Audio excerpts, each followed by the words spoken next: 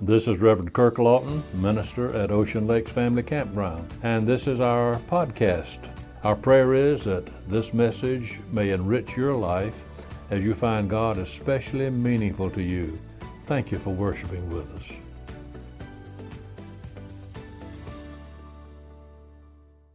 Good morning. We welcome you to our podcast of the Sunday morning service from Ocean Lakes Family Campground on this Sunday, July the 19th. The scriptural verse, key verse for the message today is John chapter 14, verse 6, where Jesus said, "I am the way, the truth, and the life." And the title of the sermon is "A Highway and a Low." We trust that this time will be a blessing to you today. One of the subjects which young preachers study while in the seminary is called homiletics. This is a study of sermons and their proper preparation. During the course of this study, one of the requirements is that each person must preach a sermon before the entire class. A standing joke among preachers is that of the young fellow who got up before his class and began his sermon with these words, "If I had a text for this sermon," well, that's not the way to begin a sermon.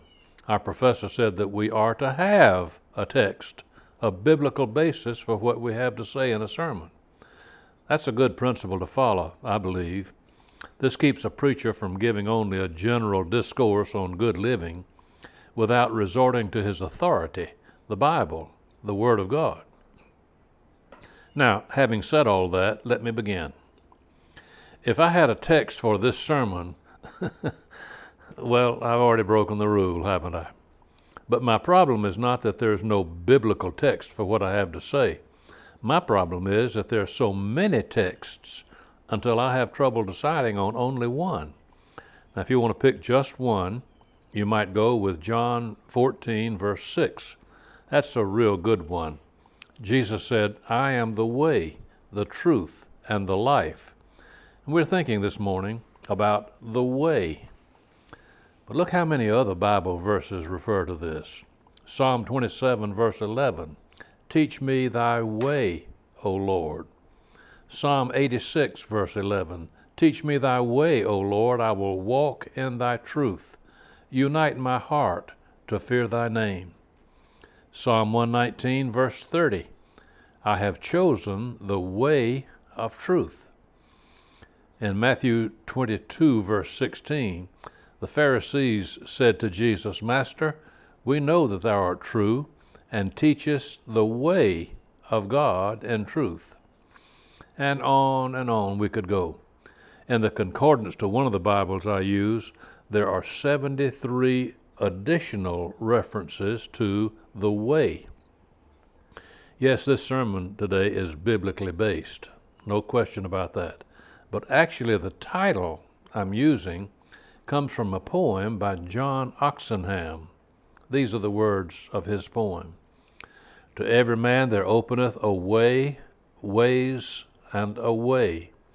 And the high soul takes the highway, but the low soul gropes the low. And in between on the misty flats, the rest drift to and fro. But to every man there openeth a highway and a low, and every man decideth the way his soul shall go." These verses, along with so many verses in the Bible, suggest that each one of us has a choice in how we shall live our lives. Dr. Roy Angel, in his book, The Price Tags of Life, has a sermon on the electives of life. And in this sermon, he likens our lives to a school wherein each of us have some required courses, that's subjects we must take, but also we have some courses that we may take or leave. These are called electives. One thing is we can choose our way of life. In his Sermon on the Mount, Jesus told about two gates, one of which we all must enter. These are his words from Matthew 7, verses 13 and 14. I'm reading from the Contemporary English Version now. Jesus said, "Go in through the narrow gate. The gate to destruction is wide, and the road that leads there is easy to follow." A lot of people go through that gate. But the gate to life is very narrow. The road that leads there is so hard to follow that only a few people find it. We must all go through one of these gates. Death is one of the required courses for all of us in the school of life. That is, unless our Lord returns to the earth first. God is not going to force us to go through either of these two gates, though. The choice is ours. Russell Conwell told of an incident from his own life which illustrates how true this is. Here's the way he tells it. My father bought a farm in New England. We all went up to build a new home on it. The site my father selected was close to the river and a beautiful piece of bottom land. He had hardly started the foundation when some of his neighbors came and told him that he was building his house in the wrong place. They said that he should not build his house in the bottom land, as beautiful as it was, but rather they said it should be, their words, above the snake line. He didn't know what that meant, so they explained it to him. They said in the spring, the hundreds of snakes come down with the little streams. You better build your home above the snake line. Russell Conwell went on to say that very few people deliberately choose the broad way of destruction that Jesus spoke about. And how true that is. No person starts out to be an alcoholic. No one starts out to be a gossip. No one starts out to be an embezzler. But we all do choose our way of life. Some people have obviously chosen a sad, destructive way of life. These are the ones who never seem to have learned what Jesus was talking about when he spoke about these two gates. Oh, how refreshing it is, though, to see someone who has the Spirit of Jesus so indwelling their life that it shines out in all its splendor, spreading joy and beauty to those about them. A young girl once described how, as she rode on a city bus in a very busy city, another lady came to sit beside her. This lady brought with her a bird cage, a basket of fruit, and quite a few bundles, all of which crowded the young girl almost out of her seat. But as the girl laughingly told about this a bit later, she seemed not to mind at all. Some of her friends said, "Well, why didn't you tell that woman she was taking more room than her fair share, crowding you out of your seat? Why didn't you stand up for your rights?" they asked her. "Oh," replied the girl, "it really wasn't worth getting upset about. After all, we had such a short distance to go together." What a great motto this could be for our lifelong journey. So many of us are upset by the little annoyances of others. Many small unkindnesses, slights, or hurtful words that others say to us could be overlooked if we could remember that we have only such a short distance to go together. Yes, we can choose our way of life, how we live among others. But there's something else far more important that we can choose. And that is, we can choose whether or not to live the Christian life. Living the Christ-like life is not easy. It is impossible, at least in our own strength. It is only when Jesus is allowed to come into our hearts, cleanse our sin, forgive us from our self-centeredness, and give us a new direction that we can truly live the Christian life. Many non-Christians do good deeds, be nice to neighbors, they may live a clean moral life, give to charity, and yet not really have a life-changing experience with Jesus. John Maynard tells a story of how he was saved in a very interesting way. Here are his words. "I was full of mischief, mixed with some meanness when I was a little boy at school. It was a lot of fun to put a frog in the teacher's desk, or to bring a pigeon to school under my shirt and then turn it loose in the classroom. I admit I was to blame for some of the teachers leaving in the middle of the school session, and I made it quite hard for the school board to keep a teacher in that little red schoolhouse when I was a boy. Then one day, the miracle happened. A lovely Christian with a smile and a sense of humor came to take over this school. She immediately won my heart. My mother and father looked at each other with raised eyebrows when I suddenly began to shine my shoes, wash my face, and comb my hair. Finally, commencement time came. My mother and father received an invitation to come to the exercises. They had never been to that school before. Until now, they were ashamed to go. After the exercises were over, the teacher pointed to a shelf that went around the room, and she said to the parents, "The children's work is arranged alphabetically. If you want to take a look at it, you may." John said, "I hung my head when I thought of that workbook with my name on it. Before this teacher came, I had written on it upside down and crosswise and had put a few pictures here and there. And finally I peeped up to see Mother and Father looking at my workbook, and my face went crimson red.